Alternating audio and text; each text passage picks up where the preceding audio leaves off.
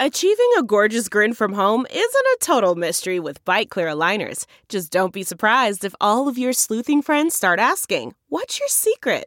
Begin by ordering your at-home impression kit today for only $14.95. Byte Clear aligners are doctor-directed and delivered to your door.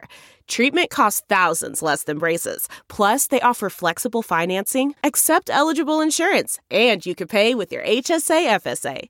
Get 80% off your impression kit when you use code WONDERY at Byte.com. That's BYTE.com. Start your confidence journey today with Byte. Delve into the shadows of the mind with Sleeping Dogs, a gripping murder mystery starring Academy Award winner Russell Crowe. Now available on digital. Crowe portrays an ex-homicide detective unraveling a brutal murder he can't recall. Uncovering secrets from his past, he learns a chilling truth. It's best to let sleeping dogs lie. Visit sleepingdogsmovie.com/Wondery to watch Sleeping Dogs, now on digital. That's sleepingdogsmovie.com/Wondery.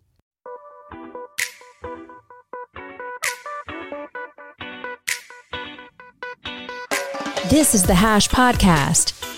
Stay informed with the latest on Bitcoin, ETH, the metaverse, Web3, and more with stories that matter to the crypto world. All on the Hash for your ears. You're listening to the CoinDesk Podcast Network. Hello, everyone, and welcome to the Hash on CoinDesk TV. If you are listening to us, you are listening on the CoinDesk Podcast Network. I'm Jen Sanasi, and I'm joined by Zach Seward and Will Foxley. Zach, you're kicking us off on this UST story that in true crypto fashion just is taking every twist and turn that we could possibly imagine. What do you got for us this morning?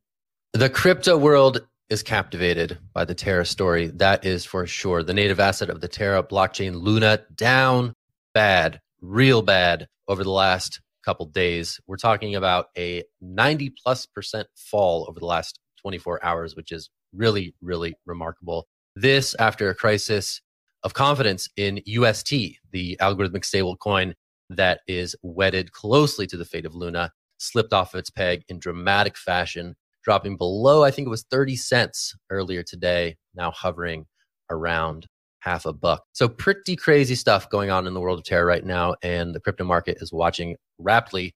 CoinDesk was also able to report an interesting little nugget this morning about Terraform Labs CEO Do Kwon. According to ex-colleagues, he was behind another algorithmic stablecoin experiment called Basis Cash, which launched in 2020 and didn't really ever get off the ground that much. So the dream of an algorithmic stablecoin was alive then, as it is now. And this anonymous team, funnily enough, named Rick and Morty, brought this thing to fruition. And now, according to sources, as captured here by Sam Kessler, doing yeoman's work on the overnight, he was able to get this on the record in what was a bit of an open secret in certain blockchain communities. But now this is confirmed that Do Kwon was one of the anonymous founders of this project that didn't really take off at all. So yeah, lots of interesting stuff going on as the world watches the Terra story unfold. I'm going to toss it straight to Will for his initial thoughts on what is going on with Terra. What's up? Yeah. To quote crypto influencer Crypto Cobain, "Ayo, what happened this morning with this? This is pretty insane to see this guy in Basis Cash," which was just at the time a huge story. That algorithmic stablecoin, like you said, Zach, in 2020 crashed. People tried to resurrect an old project, and it had just the conclusion everyone saw coming. Different project in terms of people, but same and similar like code base. And now we have Do Kwon, who helps head that up, move over to UST, try doing a very similar thing, slightly different mechanism, but very similar thing. And, you know, the story here is that like he bullied his way into getting this project big, $40 billion market cap at one point, and now it's sputtering into death in front of everyone's eyes. Zach, your take? Yeah, just like a really interesting sort of crypto historical footnote, right? So Basis, which was founded with something like $133 million in venture cash, it was founded by the guy who went on to found Deso, which is a sort of semi-controversial Web3 social network. So Basis was founded, and they said, okay, this is never going to fly with regulators. We're pulling the plug on this thing. It's a dead project. In comes Rick and Morty, the anonymous co-founders of Basis Cash, which sort of revived this code from the dead and looked to bring a true algorithmic stablecoin to life. Didn't work out. This was late 2020. This was sort of bringing sort of the algorithmic stablecoin into the DeFi moment. We reported on it at the time. It didn't work out. And now we're reporting it's coming to light that, Do Kwon, this was sort of his first hack at the algorithmic stablecoin, the holy grail of a decentralized stablecoin that isn't, it doesn't have its fates tied to any centralized intermediary that can be blocked, banned, or censored by governments the world over. So this has been a long-standing quest. And that's sort of the historical context in which we find today's revelation. But Will, I'll kick it back to you. I saw your hand, and Jen as well.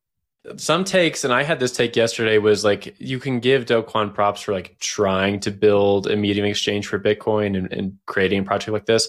But now that this has come to light, it really does resemble that snake oil salesman, right? Going from town to town, booting up a new project, using pseudonymity to protect himself, making a lot of cash along the way. And I think it has proven out a lot of, to be frank, like Bitcoin maximalist viewpoint, that a lot of these projects have just like bad characters behind them. It's not always the case, obviously. There's always a little bit of truth in the middle here. But I think it has proven out that there are a lot of bad actors out there, and they're trying to do things that shouldn't be done, and they keep going along with it. And there's consequences for it. If you go over to the Reddit page for the Terra Luna ecosystem right now, there are suicide hotline numbers all over the place because people have lost out on thousands of dollars, in some cases life savings, because they went to this protocol, specifically Anchor, which is built on the Terra ecosystem. For that 20% APY, that was a lot of interest that you could earn for what has been an interest-free rate for quite a while in the larger economy. So people were flocking to this protocol and had almost predictable results if you understood what was going on. So a lot of people called out the Terra ecosystem and called out Do Kwon for this. And Do Kwon came right back at them for interfering or fudding his protocol. And now we see that, the death spiral was basically built into this. There's been a lot of revealing Twitter threads over the last few days talking about how this was predictable, how it could have happened, and how people brought it up months ago, including some people like David Morris on CoinDesk. But we still have the same results, and people have lost out a lot of money. Jen, your take? Yeah, Will, you kind of just brought up both points I wanted to bring up.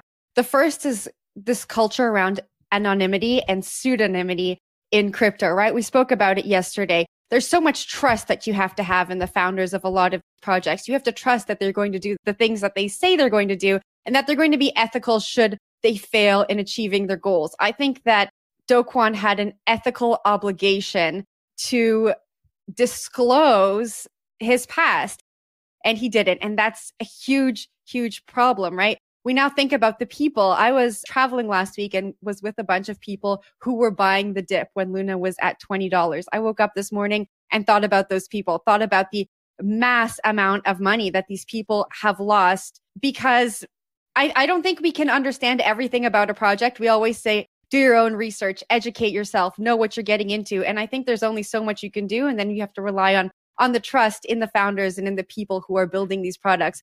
And so I just want to reiterate to everyone, do as much research as you can. And if you are going to FOMO into projects, try and gather all of the information you can and only invest what you can afford to lose. But Will, I'm going to pass it back to you.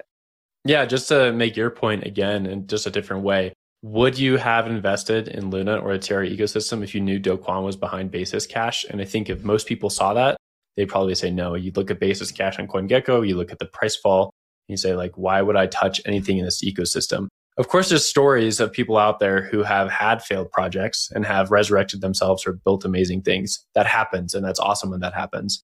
But these algorithmic stablecoins, they're known not to work. We've done so many iterations over the years, and they've all gone to zero. They've all broken their peg, and there's always been burnt investors on the other side. And the fact that this wasn't disclosed is pretty disheartening. Zach, give it to you. Yeah, I guess I'm a bit more sympathetic to, failing and learning, and I don't necessarily see it as being necessarily ill-intentioned. The crazy thing about Terra and Luna is that it worked for so long, right? And some of these systems, they work until they don't. And what we're seeing now is that moment of catastrophic failure where these things unravel really, really quickly because there's sort of raw market energy here. People getting scared, people getting anxious, people getting whatever, shred of their investment out of these products that they can before everything just implodes all the way even further down to zero. So it is really remarkable in these moments to see how quickly this stuff moves. I was remarking to some reporters today, this feels kind of like, that Black Thursday from March 2020 after the COVID news hit. And the markets just freaked out and Bitcoin dumped to like 3,000 or something, right? Today, I think it feels very similar to that day where you're watching this market kind of tumble. The biggest victim here is Terra and investors in Terra who are left with great losses. Bitcoin kind of holding steady around 30K, which is maybe notable in its own respect, but there's just a lot of sort of fear, uncertainty, and doubt in the market. You can say FUD without it being connoted as this sort of like, bad word or whatever. I think if you just look at what it stands for, all those three things are in the market today. And I think we're seeing that unfold, especially within this particular ecosystem. And stories like this, where former employees now come out and say, hey, here's something you didn't know before. We kind of knew it in our circle, but now, hey, world, you should know. That's what we're seeing. And that's what I think this story represents. But Jen, I'll kick it to you for last thoughts. Yeah, I say this every time we talk about a story like this, but I am curious to see what the regulatory response is going to be. We saw yesterday Janet Yellen bring up stablecoins at the Senate Banking Committee. I think that regulatory response is going to be a strong one to this, especially because there are so many retail investors who have lost so much money. And like Will said, we're sharing suicide hotlines and Reddit forums. So I look forward to see how the regulators respond and if they are able to maintain separation between algorithmic stablecoins and the more centralized traditional stablecoin. So I guess we'll have to wait and see. I don't know if I'm looking forward to regulatory moves here. I mean, I'm just looking forward. I'm not excited about it. I'm just looking forward. I'm not excited. Wait, Jen, are you looking forward to more protections coming out? Are you looking forward to more protectors? I'm not excited about it. Sure I'm just seeing. Person I'm thing just to say, Jen. looking. Let's talk about Coinbase, which is not looking hot either. It's down 72% year to date, off its all-time high from $350 some dollars to I think trading around $50 a pop right now or per share. So also not doing great. Coinbase is basically trading on what Bitcoin moves, so it has some odd correlations there. Another exposure it does have because it's publicly listed is to what's happening in equities. Equities are down considerably from the beginning of the year, so you have two downward pressures on this ticker. The last thing that's very important is yesterday there was a 10Q disclosed by Coinbase talking about what happens in the case of bankruptcy for Coinbase. And there was a little line that upset a lot of investors who have funds on Coinbase. And that's that Coinbase could technically have custody of customers' funds as unsecured credit in the case of a bankruptcy. This headline needs a little more nuance around it, so it's not exactly what some people on Twitter were talking about. They were just arguing that Coinbase could take your funds if they went bankrupt for whatever reason. It's not quite the case. Zach, I want to throw it over to you to get more information about that headline and then your take on Coinbase. I mean, I'll give you the second thing, and I don't know if I have much more on the first, but the second thing about Coinbase existing in a crypto market like this as it relates to the broader public markets, this is something that I think that, crypto observers had been warning of when Coinbase went public, right? When Coinbase goes public and all of a sudden its stock price is wed to the world of crypto, which is volatile and has different ebbs and flows and is sort of different, although increasingly similar to the world of equities. Exposure to that by way of the stock price is something that many observers before Coinbase went public thought, hey, that might get kind of scary and weird for you as a public company, right? The Wall Street world may not be conditioned to the crypto volatility that we've seen in this market for a number of years. So the fact that Coin, the stock, is wed so closely to the good or bad fortunes of the crypto market makes for ugly charts like that as investors lose confidence in Coinbase as that meta crypto proxy that investors can buy into. But back to you. Yeah, I think Coinbase itself, like Coin, the ticker, has a lot of issues with those macro headwinds. It's going to be hit just like the rest of equities. I don't know what the percentage is right now. Last week, equities were down like 15% year to date, or just basically like the NASDAQ. So Coinbase has to struggle with that as well. And then like you said, Zach, on top of it, they have all these assets on their books and they're trading assets on behalf of other people's that are tied to cryptocurrencies, right? So like their volumes last quarter were down quite a bit. I don't have the percentages off the top of my head, but they missed their volumes. They missed their revenues for the quarter. And that's rough, right? It tells you that retail is maybe leaving this market and there's only a lot of larger funds trading on Coinbase that are left around. And for the broader crypto ecosystem, I think this is just telling you where crypto is going. Probably going into a bear market if retail has left this much. And I think the Coin ticker is a very good proxy for retail investment in the industry right now, then it tells you that we're sort of in down bad times all around. Jen, I'll give it to you. You keep saying what I'm going to say, Will. I was going to say, yeah, I think as we head into a bear market, retail investors are a little bit more wary, and also new people to the crypto ecosystem are a little bit more wary. So that is reflective, I think, of the stock price we see.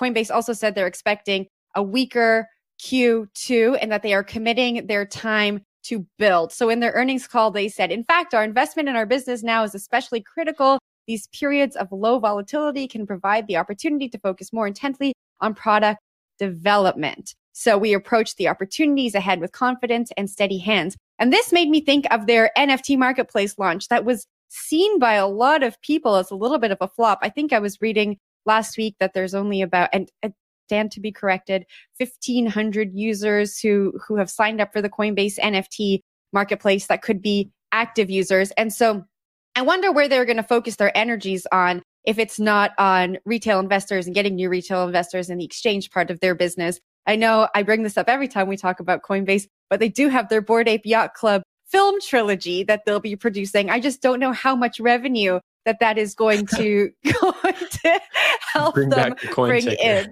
Yeah, Zach.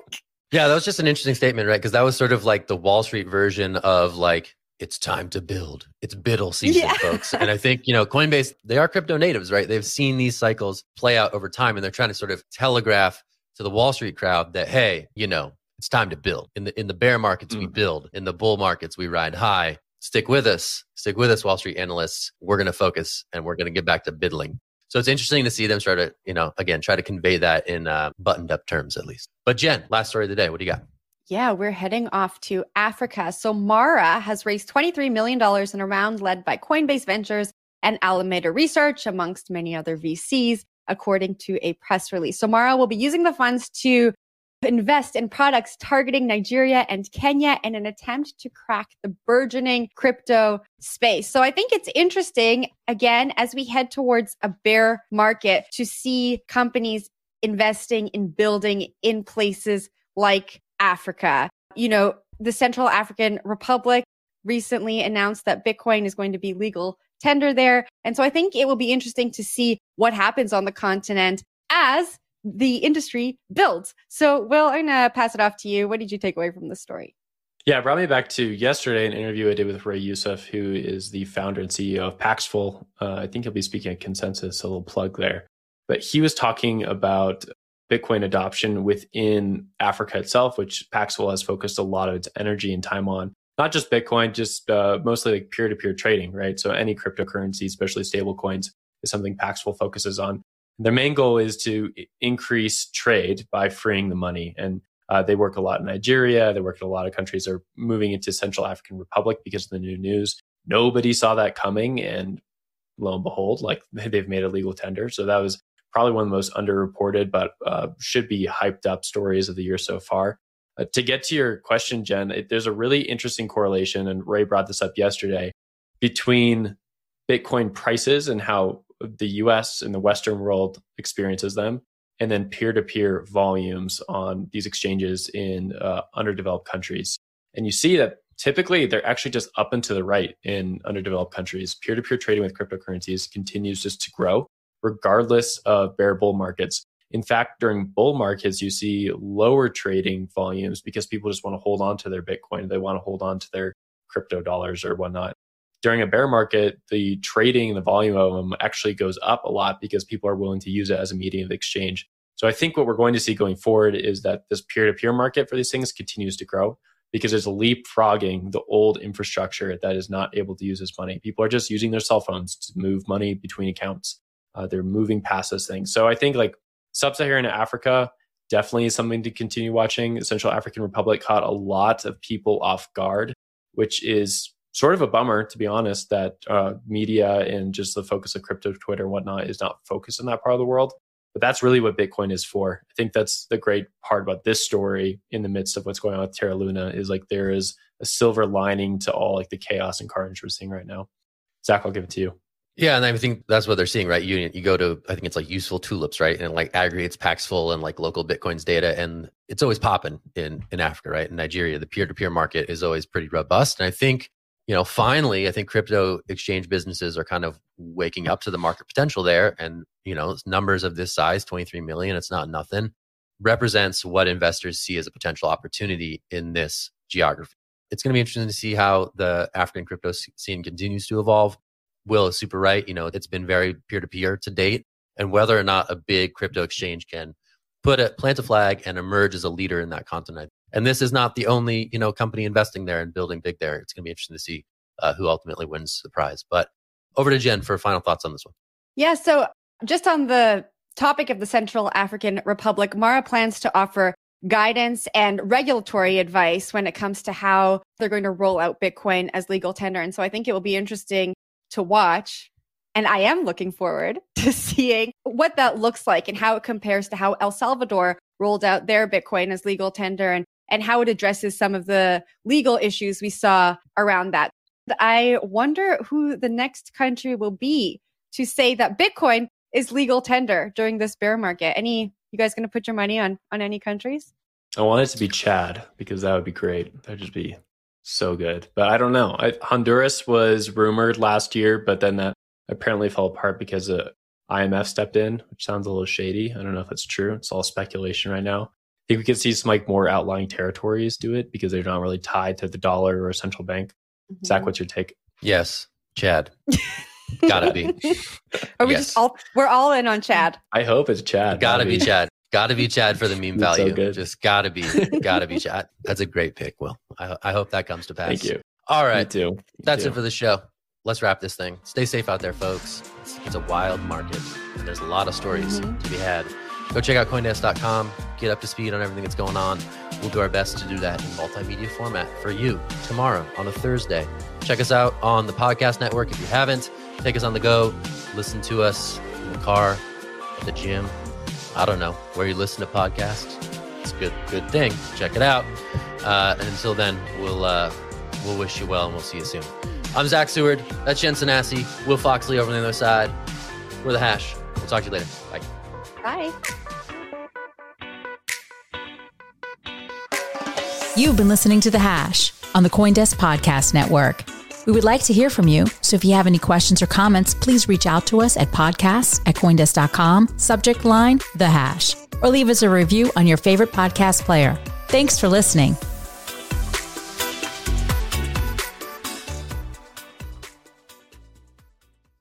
Look around. You can find cars like these on AutoTrader, like that car riding your tail. Or if you're tailgating right now, all those cars doubling as kitchens and living rooms are on AutoTrader too. Are you working out and listening to this ad at the same time? Well, multitasking pro, cars like the ones in the gym parking lot are for sale on AutoTrader. New cars, used cars, electric cars, maybe even flying cars. Okay, no flying cars, but as soon as they get invented, they'll be on AutoTrader. Just you wait. AutoTrader. Hopefully this is the last time you'll hear this ad. Because with Chime checking account features like fee-free overdraft up to $200 with SpotMe and getting paid up to 2 days early with direct deposit, you can probably treat yourself to an ad-free upgrade to spend more time listening to your favorite podcasts, or at least grab yourself an extra morning latte this month. Join millions of Chime members who work on their financial progress with fee-free overdraft and no monthly fees.